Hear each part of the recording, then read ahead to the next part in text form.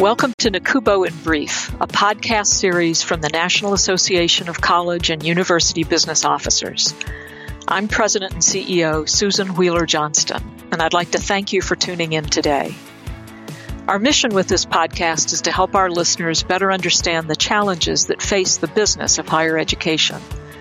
Our hope is that you walk away with a stronger sense of the trends, policies, legislative and regulatory issues that may impact campuses today and in the future.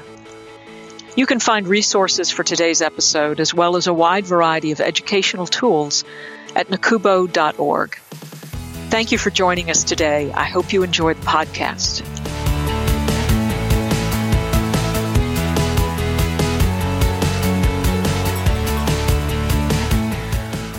Hello and welcome to NACUBO in Brief. This is Liz Clark. I'm Vice President for Policy and Research at NACUBO, and I'm delighted today to bring you a slightly different version of NACUBO in Brief. I will be joined by the other regular hosts of NACUBO in Brief, Megan Schneider and Brian Dixon.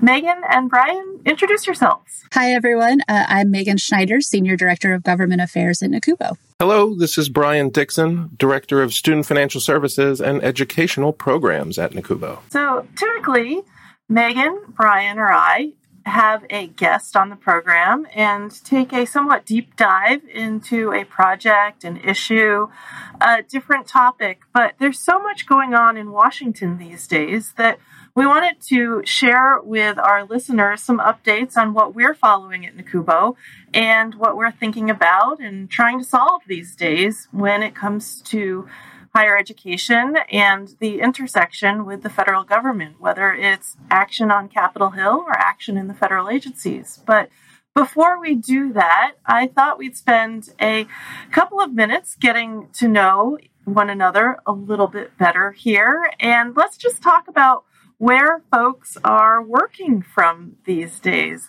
We at NACUBO gave staff the option to work from home full-time or to work from the office or to create some kind of hybrid opportunity. So, Megan, how have you chosen to continue doing your work these days? I work primarily from home. I'm very lucky in that I live very close to the NACUBO offices, so it's relatively easy for me to pop in when needed. Being in the middle of downtown DC, it means that space is at a bit of a premium. So I don't have a ton of space for a full home office setup at home. So it's always nice to be able to pop into the office when I need to. But as we speak right now, I am recording this podcast in my bedroom closet. So I'm primarily still working from home. We've all had experiences looking for soundproof locations that aren't disturbed by doorbells or dogs and cats or constructions out on the street. So a very clever solution for a podcast recording there, Megan. Brian, how about you? What does your work life look like these days? Hi, I've been itching for the day to come back to the office. I thought I was an introvert, and I learned very quickly that might not be the case. But I'm doing the hybrid model, so I'm coming in about 2 to 3 days a week, and then working from home the majority, the rest of that rather. My workspace at home is about a 24-inch wide secretary that barely has enough space to hold my laptop. So coming in here in the office with, a desk and dual monitors and space, it's like flying first class. It's wonderful. I like that. I like thinking that the NACUBO office is like flying first class. I'll take it. What has your commute been looking like, Brian? So I used to take Metro in. Actually, I had moved to a new apartment about a month before the pandemic really kicked into high gear. So I only really knew that new commute for about a month. But I've been driving in now. I'm in Tacoma, so right in the northern tip of D.C. And driving in, it's been about 25 minutes. And I don't know if I think that's really good. I never used to drive that in.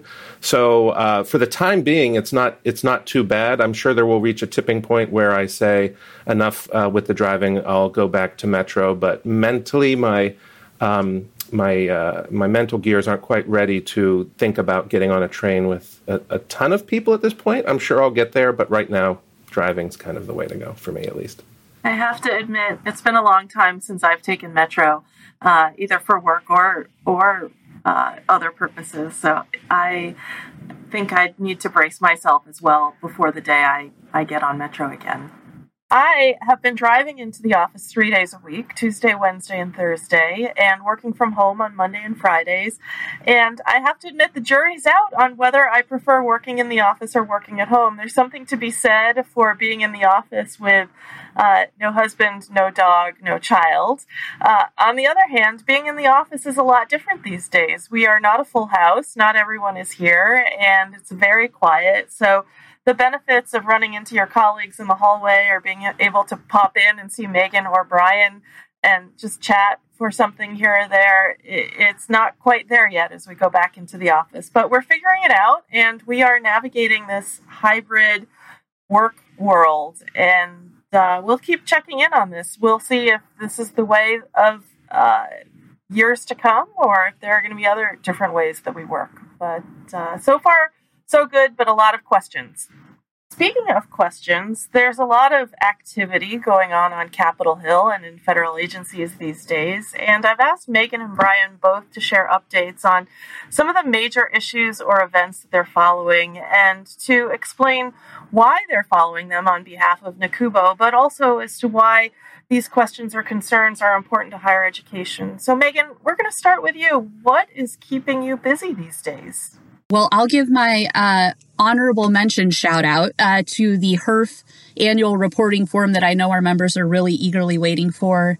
That's your Higher Education Emergency Relief Fund reporting form, not the quarterly one, the annual one. The department had earlier proposed a draft that we didn't think was great, and NACUBO submitted comments that hopefully the department will heed. But we're expecting the release of that form any day now. So that's my honorable mention. But of course, on Capitol Hill, pretty much all the discussion right now is about infrastructure. And for higher education in particular, there are quite a few provisions of interest in one of the two infrastructure packages. Of course, there's the bipartisan infrastructure package, which is more traditional and won't impact higher ed too much. But of course, over on the reconciliation infrastructure package side, there are quite a few provisions of note. Of course, there are sort of the high profile ones like free community college, additional support for minority serving institutions and research activities, all of which is great. But we at NACUBO are particularly concerned with several tax provisions in that bill. I won't go into all of them because this would be a very long podcast. But suffice to say, there is accurate coverage on our website. And also, if you subscribe to our Accounting and Tax Quarterly, there's a great deep dive of all the tax provisions. Just as an example, some of those items are the return of advance refunding for tax-exempt bonds, addressing the taxability of Pell Grants, making some changes to the American Opportunities Tax Credit to better serve students. So we are really hoping with all of the debate that is going on the infrastructure package that those tax items of interest stay in for us and for our students. Pivoting to the Department of Education, or really rather the Department of Homeland Security, keeping a close eye on recently proposed DACA regulations. Our listeners will probably remember that it was earlier this year that a federal judge in Texas ruled the DACA program to be unconstitutional. And one of the reasons why was because he said it had been created by executive order and never went through the traditional notice and comment rulemaking process that is traditional of large regulations. Obviously, we have been huge supporters of the DACA program. We have called on Congress for years to strengthen the program, as well as the Department of Homeland Security. But since DACA's creation back in 2012, there has been a lot of back and forth, a lot of uncertainty, efforts to strengthen the program by some administrations, efforts to eliminate the program by other administrations. I'm really happy to see the Biden administration propose these new regulations. They don't do much to change DACA eligibility requirements, but they are hoping that subjecting the requirements to the notice and comment process will strengthen the underpinnings of the program. But even they acknowledge that Congress does need to take action, particularly as we get further and further out from the creation of the DACA program, which, as I said, was in 2012. On our campuses, we're starting to see a lot more students that are falling into what we call the Dreamers Pool, which is individuals that, would otherwise meet all the requirements of the DACA program, but because of their age, don't really, right? So one of the main requirements of DACA was that you were brought to the U.S. There's a lot of different requirements, but primarily it's aimed at helping individuals that were brought to the U.S. as young children that were not documented at the time. But because 2007 was so long ago now, and efforts to update the program haven't, been hugely successful, it's entirely possible now to have an 18-year-old freshman that was brought to the U.S. as a young child and, when they were 5, 6, 7. So they've lived here the majority of their life. All of their schooling has happened in the U.S. But for 18-year-olds now, when you're 5, 6, 7, that's post 2007. That was 2008, 2009, 2010. So really hoping that we see some of those updates made in future rulemaking so that that population, which of course will only grow as the years go on, can receive that assurance so they can continue on with their higher ed efforts, and we can support them as best we can on our campuses. And then finally, my last sort of big item of the week is, of course, college athletics. Everyone's talking about it. The National Labor Relations Board recently released a memo defining student athletes as employees, and in fact, advising colleges and universities not to refer to them as student athletes, to refer to them very explicitly as employees, defining their scholarships as compensation, all sorts of things like that. This came just a day before a hearing on name, image, and likeness. It is the 7th such hearing, I believe, that Congress has undertaken. And from our perspective, obviously, we're still digging into it, but the potential tax filing ramifications, the potential, W-2s, the potential sort of all of these other things that happen that are unrelated to college athletics when you classify someone as an employee versus as a student could have pretty big ramifications both for student athletes and for the institutions that they are studying at. So keeping a pretty close eye on that as well, and look for more on that from us in the future. There is certainly a lot going on and a lot of really tricky issues to try to solve. And some of these, I'm not sure we're going to see resolution anytime soon. We are seeing progress for DACA students or not in some ways. Given the makeup of this Congress, is there any other path forward to deal with a path to citizenship, or is this regulatory process our next best hope right here, right now? Today, yes, it is our next best hope. But even in producing the proposed rule, the administration said Congress needs to take action. It's not enough that we can just go through this traditional rulemaking progress. There's too much uncertainty. These regulations already need to be updated. Congress needs to come up with some form of legislation that sort of helps to codify the program to help our students not be in this legal limbo that they've been in pretty much since the program was created, where one day they have DACA protection, one day they don't. One day the Department of Homeland Security can accept new DACA applications, one day they can't. It's a lot of uncertainty to constantly be living your life with. So, we're thrilled that DHS is taking this action now, but it also really needs to be paired with further legislative action from Congress. And hopefully we can see that soon. Obviously, it remains politically somewhat contentious, so stay tuned. We'll see. Let me ask one more question of you, Megan. You mentioned Pell taxability. What exactly does that mean? Why are we seeing good news in this infrastructure bill? What is the benefit to students who are Pell eligible? So there's actually several items of good tax news for Pell students in the reconciliation infrastructure package.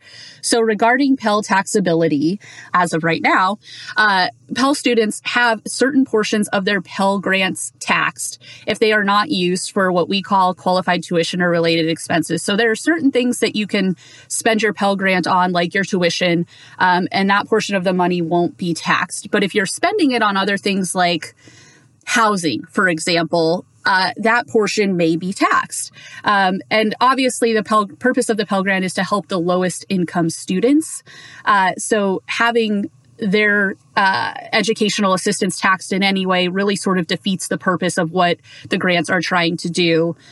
This is particularly difficult for community college students who have, they're starting from the gate with perhaps lower tuition costs. So there are other things to support their educational efforts, buying laptops, buying books, things like that, that would be hugely beneficial to be able to spend that money tax-free on. So we are continue to push for that the entirety of Pell Grants not be taxable. There is also a American Opportunities tax credit interaction issue that is preventing some Pell Grant students from being able to make use of the American Opportunities tax credit. It tends to be also students at community colleges.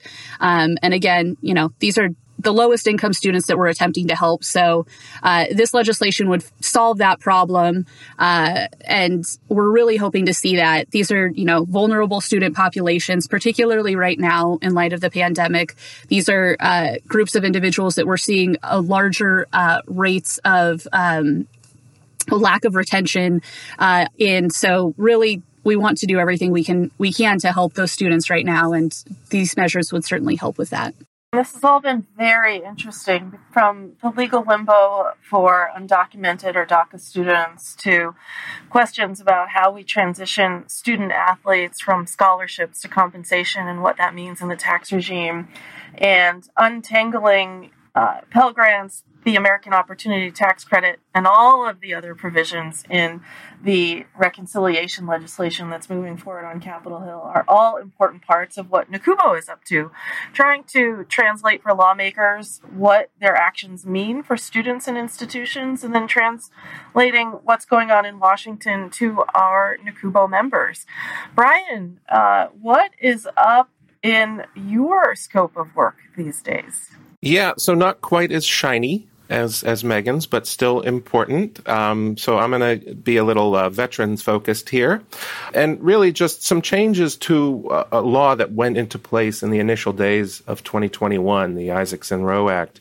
That bill did a lot of good for our student veterans, but there were places, like most legislation, where it can be improved, so it's not quite as confusing to the students. So, for example, the law requires a lot of consumer disclosures, and those are good, right? Informed decisions are good. But some of the things they're asking for could be confusing or misleading, and there are a lot of disclosures out there and required by a lot of agencies, and sometimes we feel like we're all drowning in disclosures. And the good news is that there's already a tool in place that schools are using with student veterans. It's called the College Financing Plan, and it's been around for something like 10 years now. So we're just calling on a change to the law to utilize that tool rather than the disclosures presented in the law.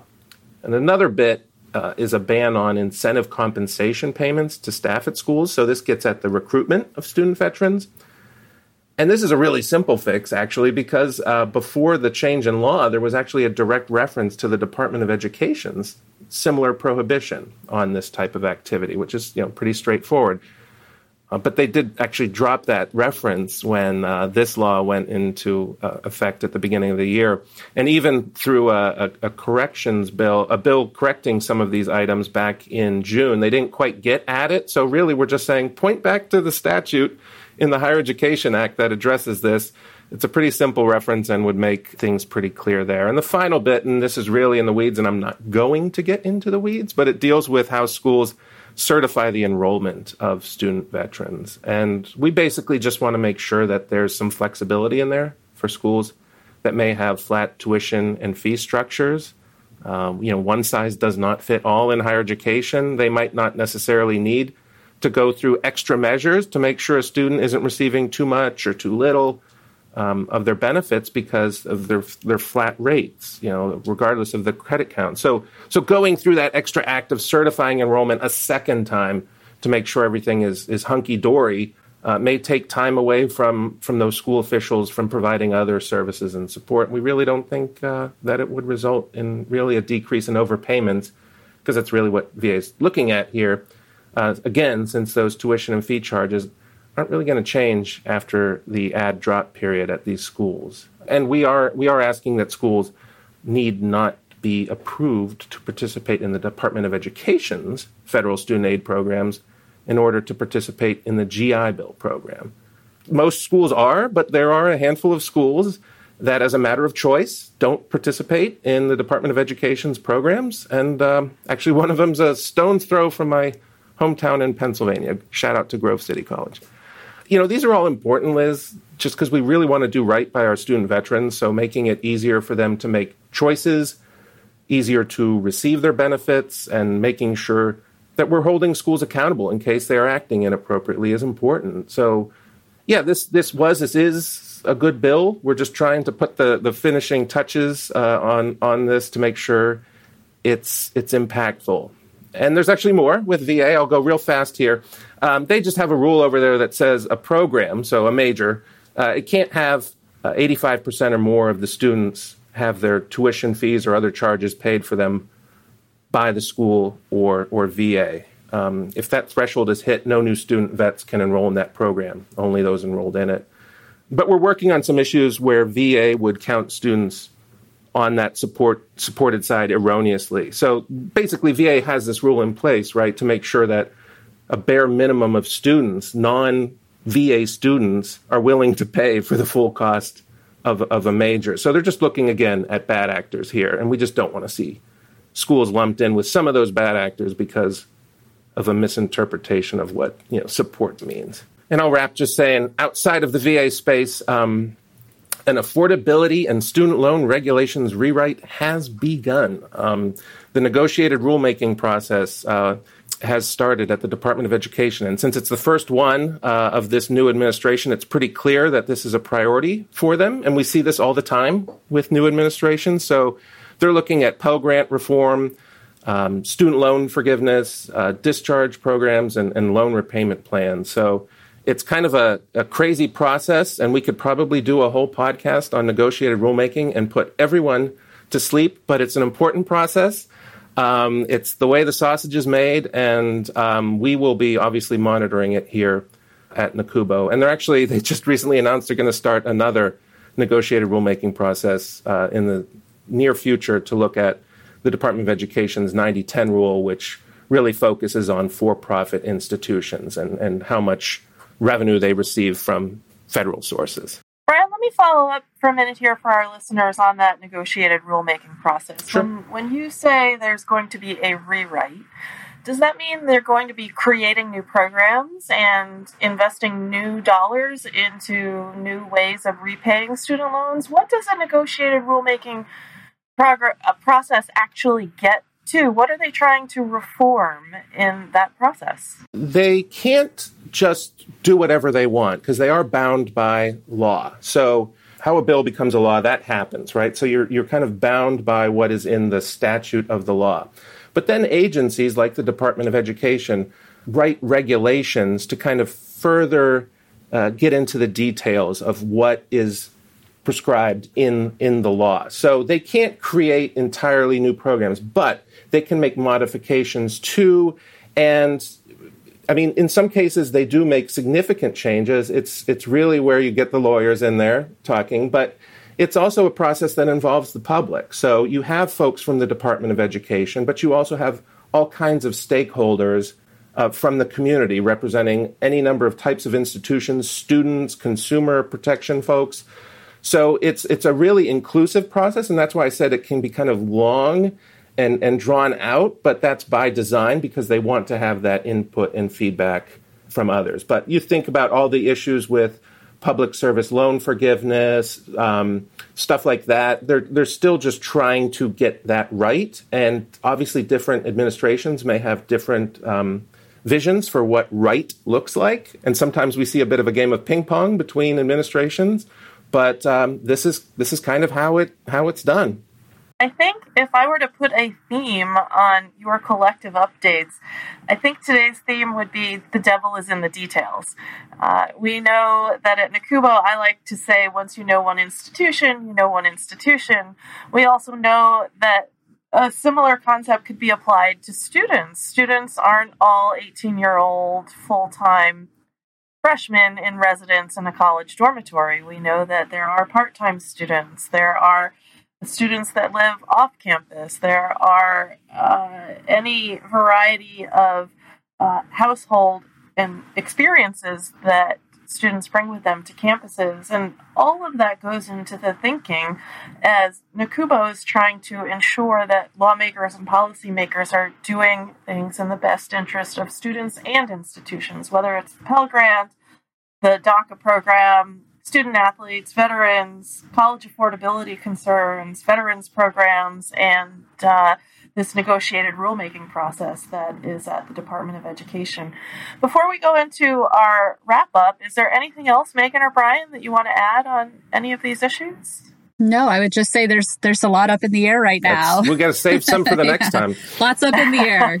There are certainly a lot of questions yet to be answered, and we are hoping that at the very least we see some kind of update or action, I should say, from Capitol Hill on this infrastructure deal in the coming weeks and months. And then we'll actually have real information and news for our listeners. In the meantime, it's a stay tuned on those issues. But before we go, I thought maybe we'd leave our NACUBO in Brief listeners with something a little more fun than the uncertainty of the devilish details we just spoke about. So before we go, I'm going to ask Megan and Brian to each share something that I'm going to call a party favor.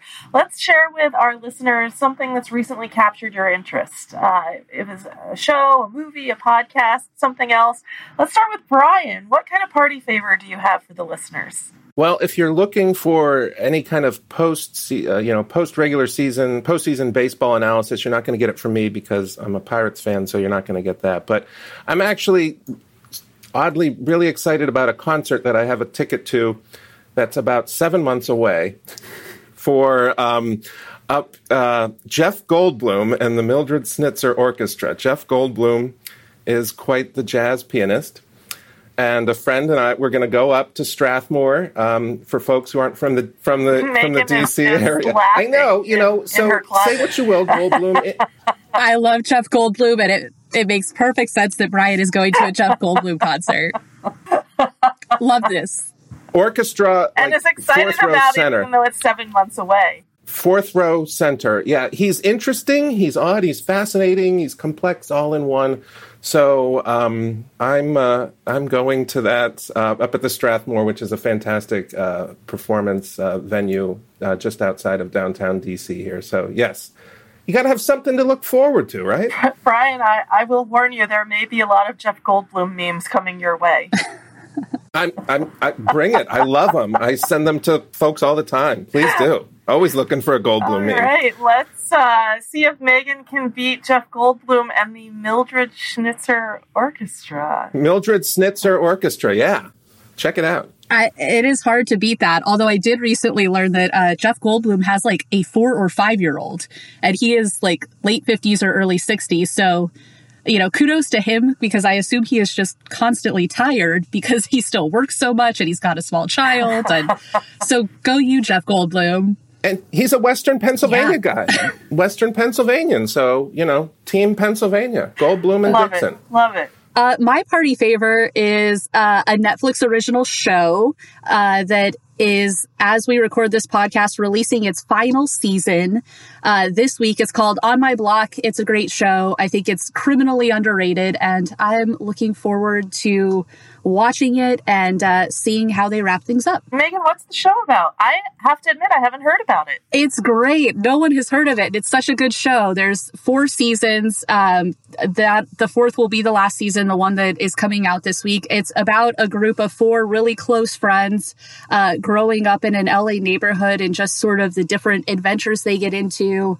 There's a lot of different exploration of race and class and how it impacts their friendship. And it's really great. The final season, I believe, is going to have some exploration of how their background has enabled them or not enabled them to engage in higher ed. So I think that's always really topical for us to see. But it's super humorous and heartwarming and interesting all at once. So highly recommend it. That's great. And it's called again? It's called On My Block.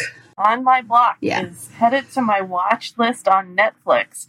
I guess the parting favor I will share with you is another app like Netflix. It's called BritBox. It's a streaming service. And I discovered this maybe a little bit less than a year ago. It's great if you love old Britcoms. They have many of the old Britcoms that you can catch on PBS available to stream here, but there is one show that I love, and it's called Gardener's World. I've spent a lot of time in the garden during the pandemic and this past year, and if you could watch mindfulness on TV, I think watching this show is the equivalent of watching mindfulness on TV. That may sound boring to some, but I'm hoping it sounds intriguing to others. I can't tell you how much I've learned about gardening and British gardens, and it's just been a fascinating look at the role gardens have played in the world in the last 18 months as people dealt with the shutdown and the pandemic. Sounds very tranquil. Yes, the perfect word for it. Something we all need after dealing with all of the other things going on here in Washington. With that, there's our episode of NACUBO in Brief for you today. Thank you, Megan. Thank you, Brian. And you can look for additional updates from the NACUBO policy team in Current, our weekly newsletter, and online on our website at nacubo.org. Thank you.